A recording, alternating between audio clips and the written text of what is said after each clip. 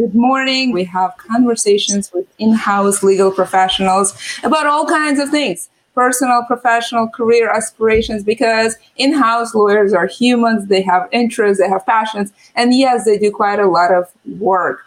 Many of my guests are referred by you. This is one of those guests. If you have other recommendations, definitely message me or write to me and let me know, because I would like to include folks from the community, because many of you have had fantastic experiences and they are absolutely worth sharing. Today, we're talking about mistakes. Mistakes are part of our journeys. They make us who we are. They build character. And in the end, they make our journey richer. And I have a very special guest. She's someone I've known quite some time. So Victoria, please introduce yourself. Hi, everyone. I'm Victoria Libin. Currently, for the last couple of years, I've been the general counsel of a company called Bright Machines in the manufacturing, automation, robotics space. Although I am soon to be ending my journey at Bright Machines and joining another company, which will reveal to everyone via LinkedIn in a couple of weeks. But it's been a fantastic journey and an entire exploration on the topic we're talking today, because the company's had some very high highs and some very, very low lows. And in the process, it's been a learning experience. Yeah, isn't that what happens at startups? I now have been in, as an in-house lawyer, as a general counsel, as a business professional, and as a CEO. And I can assure you that they all have ups and downs. And I think that's kind of the fun of it. Victoria, you have a very fascinating journey. How did you get to, I guess your current positions, because you're ending one, beginning another? Where have you been? What was that journey like? So the journey was one of, keeping an open mind, taking the positives and the learning experience of every position I've had, and not letting myself get discouraged. You could say that when I graduated from law school, which was UC Hastings in 97, the legal market wasn't all that great. The dot-com boom hadn't happened yet. It was sort of maybe bubbling at that point, but really hadn't reached main stage. And the job market being tight, I ended up working for a plaintiff side landlord, tenant, and employment litigation firm, which was the last thing I thought I was going to do when I was in law school. But again, I tried to just learn what I could, leverage particularly the employment side experience to go work for basically a outsourcing company that was placing Indian, H1 tech workers and tech companies, once the dot-com boom started. And then, went from there to a startup that seemed, super hot on paper. It was an ASP, now known as SaaS companies, and was helping my boss, the general counsel, file an S1. And then 9/11 happened, and then a fire sale of the company happened. But again, took those learnings, leveraged it to go to Homestead, which was pivoting away from being a basically advertising supported website hosting and development platform to targeting small, medium-sized businesses. And successfully pivoted. They sold to Intuit for $150 million. So that was a nice arc, because it went from basically getting out of a bunch of, high-priced ISP and real estate contracts during the dot-com boom to actually restructuring all of that and then having a nice exit. Went to a gaming company called Atom Entertainment, which then got acquired by Viacom, stayed at Viacom in the Nickelodeon Games Group for several years. It was a super fun job, had great mentors with Antonia Sporch and Andrew Shapiro that to this day I value tremendously. And eventually they decided to divest themselves of all of their gaming properties and landed my first GC position at Wide Orbit. We had the CFO who was the CFO at Atom Entertainment. When I was there, while the company was great, I just realized that my passion was not in ad tech, that I really was much more interested in technology or doing something that was more than just serving ads in television and radio in the same way that DoubleClick did for the internet. And through some contacts, landed a job at Accenture, where I led legal for the entire digital division. So I got to play around with up and coming technologies like blockchain, quantum, AI, ML, et cetera. And again, it was always about just learning about new technologies, being mentored and mentoring people, and always trying to keep a positive mindset and learning along the way. And then again, serendipity. I was at a tennis tournament called Indian Wells professional tournament with a friend of mine who worked at Autodesk, who had just joined Bright Machines as a chief revenue officer. And the CEO, Amar Hansball of Bright Machines, and Carl Bass, who's a former CEO of Autodesk and chairman of Bright Machines board, were at the tournament. We started talking about lights out manufacturing and, Industry 4.0, and they recruited me into Bright Machines. Wow. What a journey, and so many sort of exciting highs, going public and everything. And so many cutting edge technologies, like AI, blockchain, pretty early. Definitely pretty cool. And then, of course, quite a lot of open mind. I guess when the highs are high, I guess it's sort of easy to enjoy them. But when you hit lows, how do you talk to yourself? What do you do then? I always try to think of myself about what am I learning? A good example is Bright Machines, right? I mean, we announced that we were going to go public via a SPAC merger. We did everything short, ringing the bell. We had Analyst Day, we had everything. The deal got delayed over a very long audit because we were a spinoff from Flextronics, and there were a lot of related party transactions. We had a junior partner at the accounting firm who kept sending everything up to national. But I kept just thinking, what have I learned? I mean, learned a tremendous amount about SPAC transactions, about IPO readiness, how to think about board composition, recruiting board members, and even just about what do you do when things are not going that well and you're starting to wonder about how you're going to make the next payroll because you were counting on having the funding from the de-SPAC, in your bank several months early. And I kept thinking about, well, this is not going to hurt me. It can only make me stronger. It can show that I'm resilient, and it can help me parlay this into whatever comes next. I'm tempted to ask the one thing I haven't done is the SPAC transactions. I'm tempted to ask, what have you learned in the process? But that may change the subject of our conversation. Yeah, happy to do another one of these about the pros and cons of SPACs versus IPOs versus direct listings. But all I can tell you is they're a lot more expensive than a traditional IPO. And I think a lot of the premises of 2019 and 2020 are not necessarily holding true anymore after the Nikola case. Yeah. It's one day maybe I'll do that, but things are changing very quickly, real time. I find it very interesting when you say, your journey is that of open mind. And, the conversations we're having is around sort of growth mindset. So let me ask you kind of, what does growth mind mean to you? And then how does the open mind play into that? So to me, and I'd love to hear from the audience as well, what they think a growth mindset or an open mind is. But to me, it's about, and Adam Grant in his recent book kind of, I think, tried to get to it. It's a little bit like thinking like a scientist, rather than jumping to conclusions. It's about asking questions, wondering, what if, and questioning yourself and being willing to learn and changing your position, right? Not just being fixated on the way that you're looking at something or perceiving something. It's a lot about, in Buddhist philosophy, right? There's a sense of what you perceive with your senses is just an illusion, right? I mean, are you so sure that what you're thinking is absolutely correct? Is it really true? Or are there other possibilities? That's a very enlightened way to think about it, especially in the moment when you may be feeling quite a lot of things as you're going through whatever it is you're going through from SPAC transaction to being acquired to expanding the company to even things like board composition. That is usually a very emotions-rich event as well.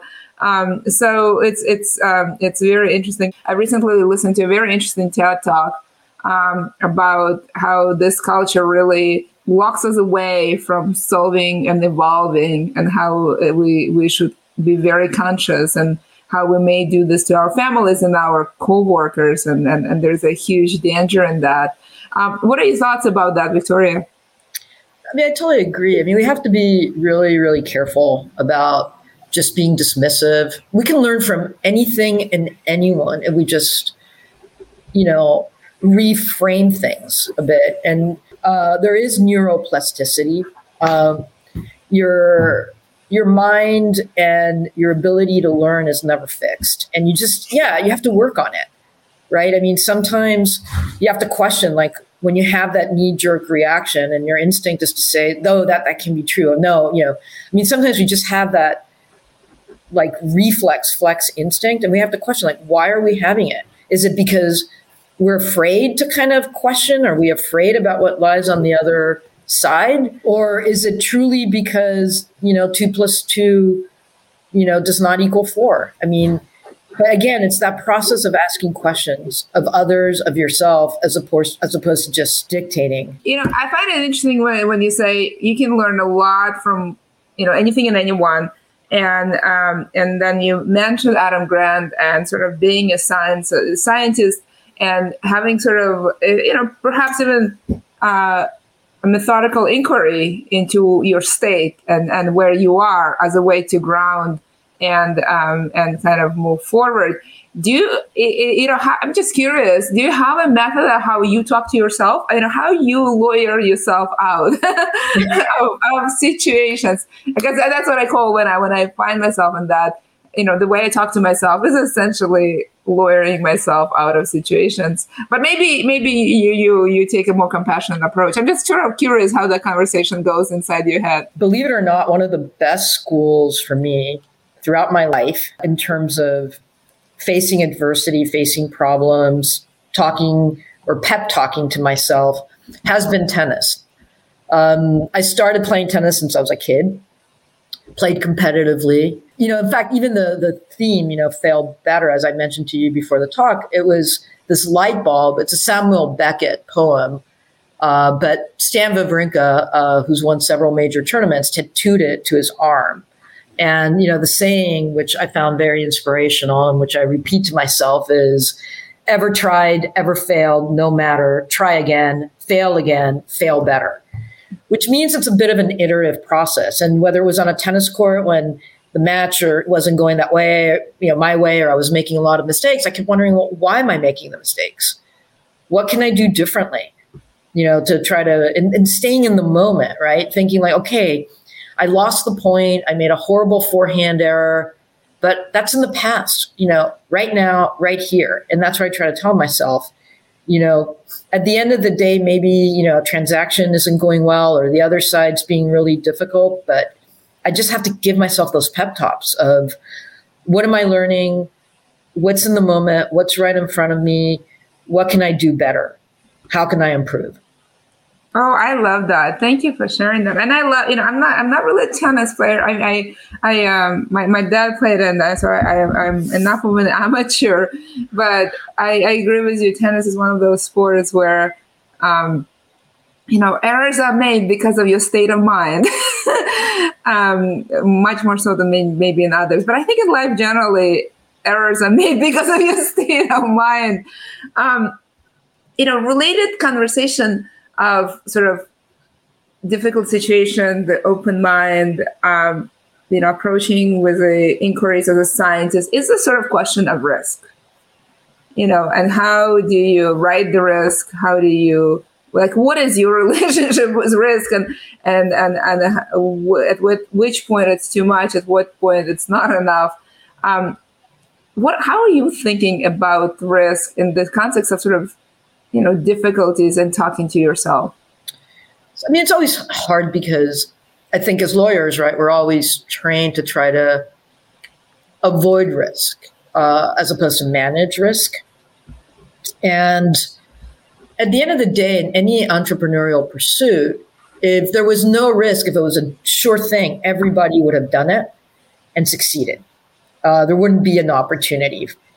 So you have to, embrace risk in the sense of think about, for me, like if I can think of the worst case scenario, right? And if nobody's going to go to jail and nobody's going to die and we're dealing with money, then the question is how much money and what is the probability that the worst case scenario is going to happen? Versus, okay, if you don't take the risk and you don't do it, what opportunity are you missing? What upside are you leaving on the table? And I try to kind of literally create these two columns of pros and cons and try to see if it makes sense, right? Because not all risks are worth taking, but others you should take. And then you also have to get comfortable with ambiguity because you're never going to have all the data to analyze every risk perfectly. So you're going to have to make some educated guesses. But ultimately, most risks and most mistakes are correctable. What isn't correctable and what you don't get back is the time that you spend sometimes just in fear, worried that you're going to make the mistake, or what I sometimes hear called admiring the problem. Oh, I love that, Connie. You've mentioned a couple of things. So the admiring the problem is a good one. I'm tempted to start there, although I probably will kind of maybe start from the beginning. You talked about managing kind of yourself during risk, but as a general counsel and in-house lawyer, actually, there's quite a lot of people around you, and they have different relationship with risks. Sometimes they're more adventuresome than you. Sometimes they aren't.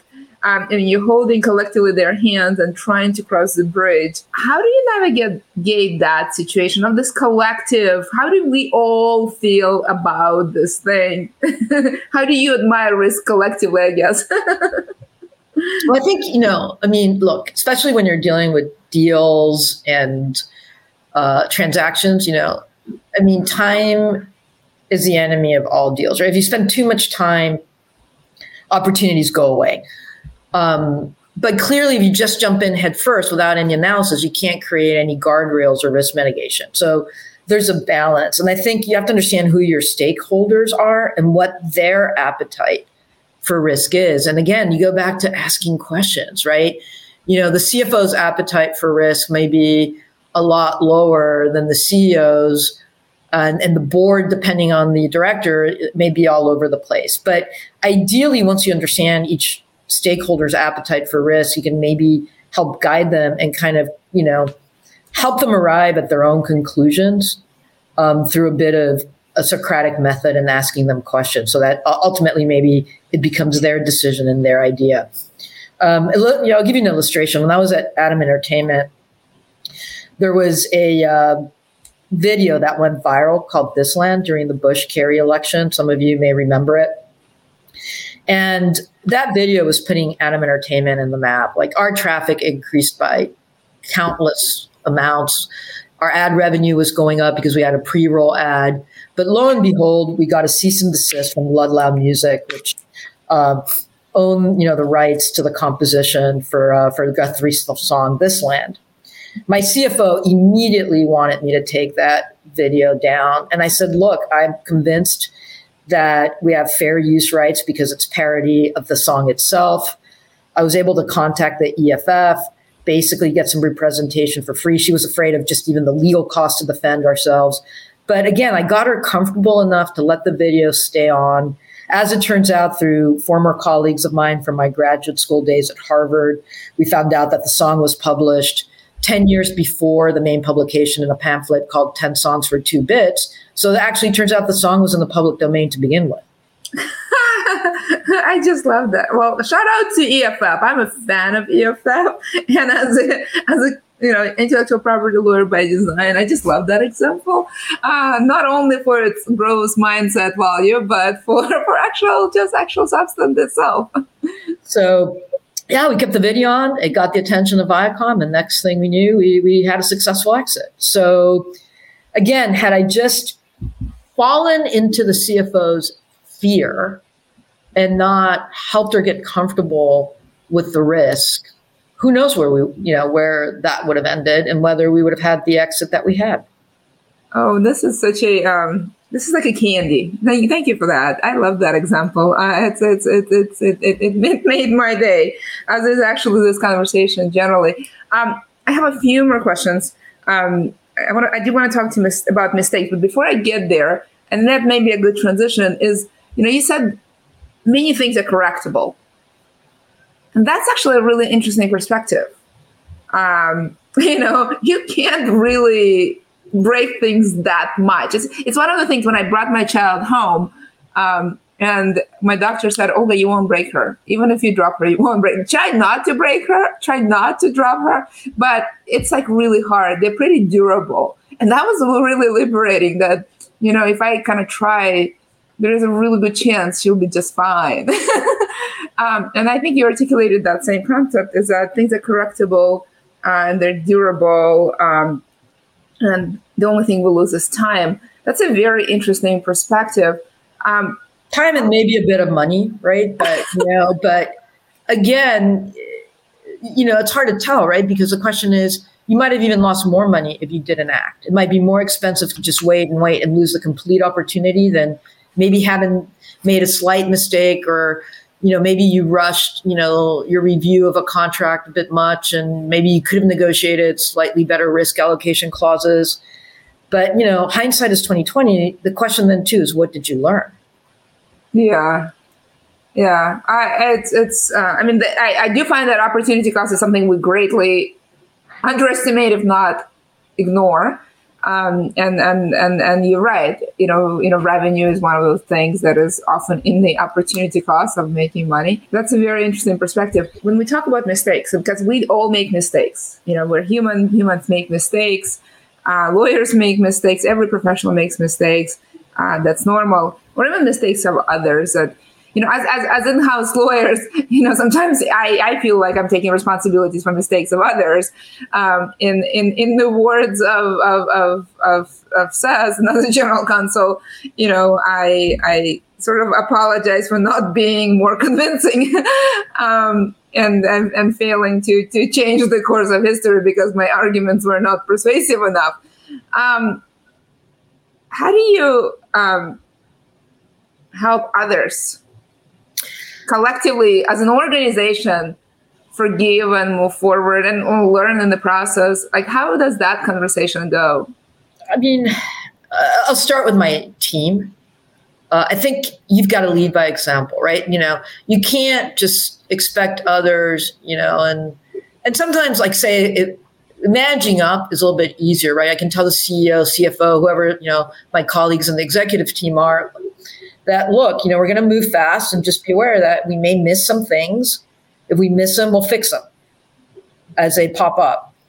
And as long as they understand and you set the expectations, I think trying to convince people in your team, lawyers that work for you, that it's okay that if they make a mistake, as long as they own it and bring it up to your attention so it can be fixed, no harm done, is a little bit harder sometimes. And the trick is that when they do bring up a mistake, or they say, shoot, I missed something, may come back to bite us, or you know what, it did come back to bite us, that you don't react negatively, that you just calmly say, you know what, it's okay, let's do a postmortem, let's analyze how we can fix it, what can we do differently, maybe we have to change our contract forms, whatever it is, let's move forward, don't get upset, make them, they're already feeling terrible, they're probably self-flagellating themselves, so why do you need to pile on that rather than support them and tell them it's not going to define them, that, convince them that a few months from now, a year from now, they're going to look back at it and just see it as a learning experience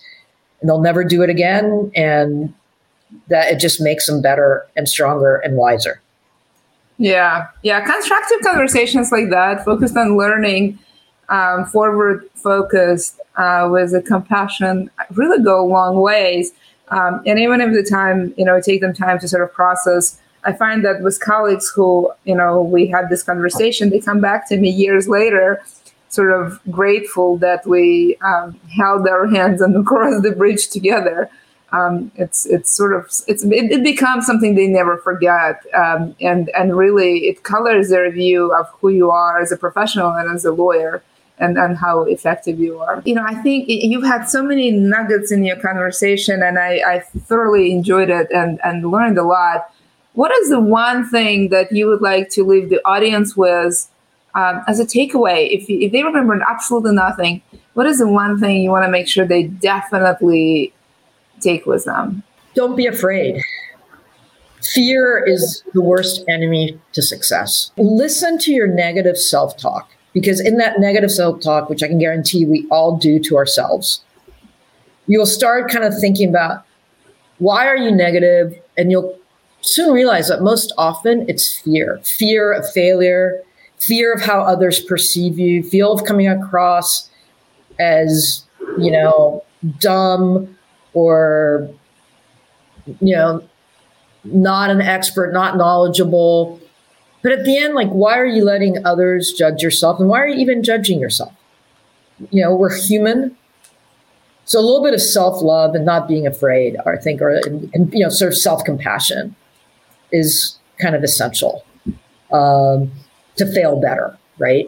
Yeah, with clients, I'm very, I sort of assume that they may know less, and I will go above and beyond to present a comfortable conversation and experience. But sometimes when I talk to myself, I'll take shortcuts, and when I find myself doing that, sometimes I pause and ask myself, why would I treat myself any worse than the clients that I serve? Because in the end, I spend a lot of time with myself, and that usually helps me shift. But the way we talk to ourselves is very important, because we rarely can do better than what we can do with ourselves. So, well, thank you so much, Victoria. I thoroughly enjoyed this conversation. This has been very, very interesting and important. And I think all of us, no matter where we are in our journeys as lawyers, as in-house lawyers, as general counsel, we're all in a sort of also on a journey of learning and evolving and handling risks and situations of learning better. So thank you so much. Thank you for having me. It's a pleasure. And anyone who wants to reach out to me, they can reach out to me on LinkedIn. Happy to continue the conversation offline. And it's being a lawyer, I think, is a fascinating exercise too on self-study and getting to know yourself. And again, I think just take it as a journey rather than as an end result. So thank you so much for that. Thank you everyone for joining. I've learned quite a few things. I really love Victoria's point about the open mind and not being afraid. I think there's a very important conversation about cancel culture. And how we can really work through things and learn from anyone and anything and any experiences. I really love the sort of mistakes are correctable. Most mistakes are correctable, and some mistakes are actually good mistakes. They lead you to a place that you would not get otherwise. I really like that reframe of mistakes as really sort of opportunities. The conversation about admiring the problems and the time you lose doing that is worth thinking about. That's a very interesting way to look at it. And most importantly, forgive yourself, forgive others, and help others to forgive themselves. And because situations happen, and learning is something we can continue doing as professionals, as humans. Thank you so much for joining. As I mentioned before, the guests on the show are recommended by you. So definitely get in touch with me. Let me know if there's anyone you want to hear from. I strive to show the human side of in-house lawyers.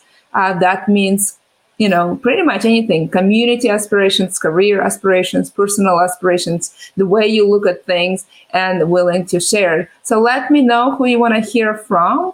And with that, thank you so much for joining, and I look forward to seeing you soon. Bye, everyone.